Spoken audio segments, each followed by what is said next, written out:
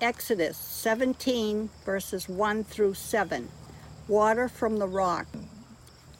From the wilderness of Sin, the whole congregation of Israelites journeyed by stages, as the Lord commanded. They camped at Rephidim, but there was no water for the people to drink. The people quarreled with Moses and said, "Give us water to drink." Moses said to them, "Why do you quarrel with me? Why do you test the Lord?"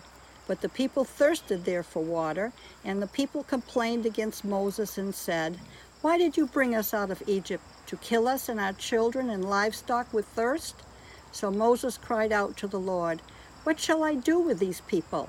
They are almost ready to stone me." The Lord said to Moses, "Go on ahead of the people and take some of the elders of Israel with you. Take in your hand the staff with which you struck the Nile and go. I will be standing there in front of you on the rock at Oreb. Strike the rock, and water will come out of it, so that the people may drink." Moses did so in the sight of the elders of Israel.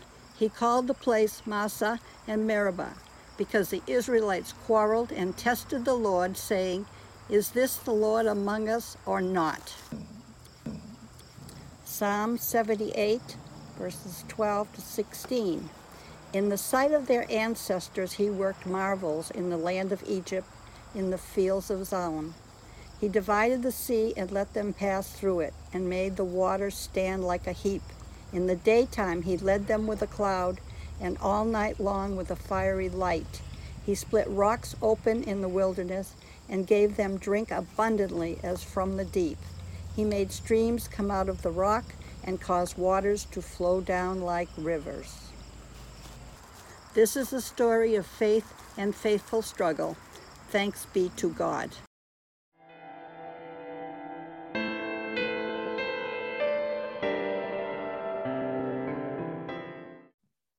Shalom, friends. It's so good to see you here today. I'm so excited to tell you this part of our story. It all began many years ago, of course, when my brother Moses, you remember my brothers Moses and Aaron? We are children of Amram and Jochebed of the tribe of Levi. When Moses was a baby, that's when our story begins. But today I'm going to tell you a different story, a story about something amazing that happened when we were on our journey from Egypt to the Promised Land. See, we had been slaves, my people had been slaves for many generations, but finally Moses had convinced Pharaoh to let us go. And so we were heading out to the Promised Land, the land that God had promised us. We were very excited, of course, because we were free. We were so excited and so overjoyed that we were singing and dancing and giving thanks to the Lord. We were so excited and overjoyed, in fact, that we didn't even mind those first few days and weeks of sleepless nights in the sand and long days of walking. We didn't even care. We were just so excited. And then one day we realized that Pharaoh and his army were chasing us. We were so afraid. We thought surely that the Pharaoh would get us and we would all die. And many of us wondered aloud why Moses would have led us out of slavery just to die in the desert. When Pharaoh caught up to us, we were trapped with nowhere to go. But then the Lord performed a miracle, and he delivered us through the water to safety on the other side of the sea. Experiencing that was confirmation that the Lord would never leave us. In fact, to remind us that God was always there, there was a pillar of cloud during the day and a pillar of fire at night that reminded us at every moment that we were not alone, that the Lord our God was with us even as we were wandering through the desert. As days turned into weeks on our journey, we began to get tired. One day we ran out of food. We were all so hungry. Many of us cried out to Moses again. Why had he taken us out of Egypt only for us to starve to death? After this, Moses spoke to the Lord and asked the Lord to provide for us. And the Lord did. The Lord sent manna and quail. And even though it wasn't the food that we were accustomed to, it was filling. And so the grumbling about the hunger quieted. And that brings us to this part of the story I want to share with you today. After we had received the miracle of manna and quail, we kept on our journey and we ended up in Rephidim. Now, when we got to Rephidim, we camped there for some time. But one of the things that we noticed when we got there is there was no water source. There was no stream or pond or sea with which to quench our thirst. And our water jugs had long been emptied many days ago. So again, we began to grumble and complain to Moses. And Moses was angry when this happened. I'm sure that, he was tired of the complaining. I mean, who wouldn't be? So he asked them, why do you continue to argue with me? Why are you testing the Lord's ability to provide for us? And as they had when they were hungry, they lamented leaving Egypt and the assurance there that they had of having food and water. My poor brother, he was so frustrated. I heard him calling out again to the Lord and asking what was he supposed to do when the people were rebelling and making demands of him. As he spoke and then waited for the Lord to reply, I looked around. I couldn't see any evidence that anyone or anything was there with my brother. But even so, I felt something, the presence, and I couldn't really tell what it was. It was terrifying in a way, but at the same time, it filled me with joy and with peace. My brother is speaking with the Holy One, with the Lord. Moses stood there with his head bowed for what seemed like forever.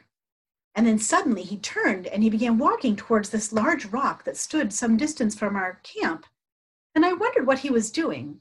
He was walking with such purpose, carrying his staff with him. I had seen him do a lot of things with his staff. He'd carried it with him when he went before Pharaoh to demand that we all be allowed to go into the desert to worship. He had thrown it to the ground and it turned into a snake, a serpent, and he picked it up and it was a solid staff again. He had touched the waters of the Nile and turned them into blood. He had raised it high over his head to bring the plague of frogs and lice and locusts. And he had raised it again to part the waters of the sea that allowed us to pass through safely. And then lowered again to lower the waters on the Pharaoh's army and seal their fate.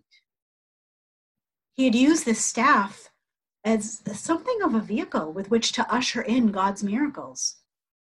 And he carried it now like it was again going to help him to do God's will and bring about something amazing. But what was it? What was going to happen? I wondered often if God, even our patient, ever-loving God, had grown tired of all of our complaints. We complained about Pharaoh following us. We complained about no food, and now we were complaining about no water for all God had done for us. I wondered if God would finally just stop granting our requests. And as Moses walked away from where he'd been speaking to the Lord, I looked around and there was nothing. There was no water anywhere that I could see. And I couldn't see how God was going to provide this miracle. And as I thought about this and I watched Moses, I looked around and I noticed that the elders also were watching Moses. And they looked confused, but they also looked like they were anticipating something. They looked like they thought maybe Moses was up to something again. And I wondered if maybe they were remembering, like I was, the other times that Moses' staff had been in his hands before something miraculous happened. So Moses marched right through the camp, right past all of us watching him, and headed for that rock that he had his sights set upon. This rock was huge. It towered over the camp, even from a distance. I was confused. What was he doing? Surely he didn't think he was going to get water from a rock. But he seemed so determined. I couldn't take my eyes off him as he got closer to that rock. And finally, he stood in front of it, bowed his head one more time, and then he raised his staff. When he brought that staff down and struck the rock, I thought, maybe for a moment, I thought that he was angry. that he hadn't found any water, and he was angry that God hadn't provided for us. But then I looked, he was backing up, and I gasped because at first, even though at first it was just a small spray, as he backed up away from the rock, that spray got stronger and higher. It was all coming from the bottom of the rock.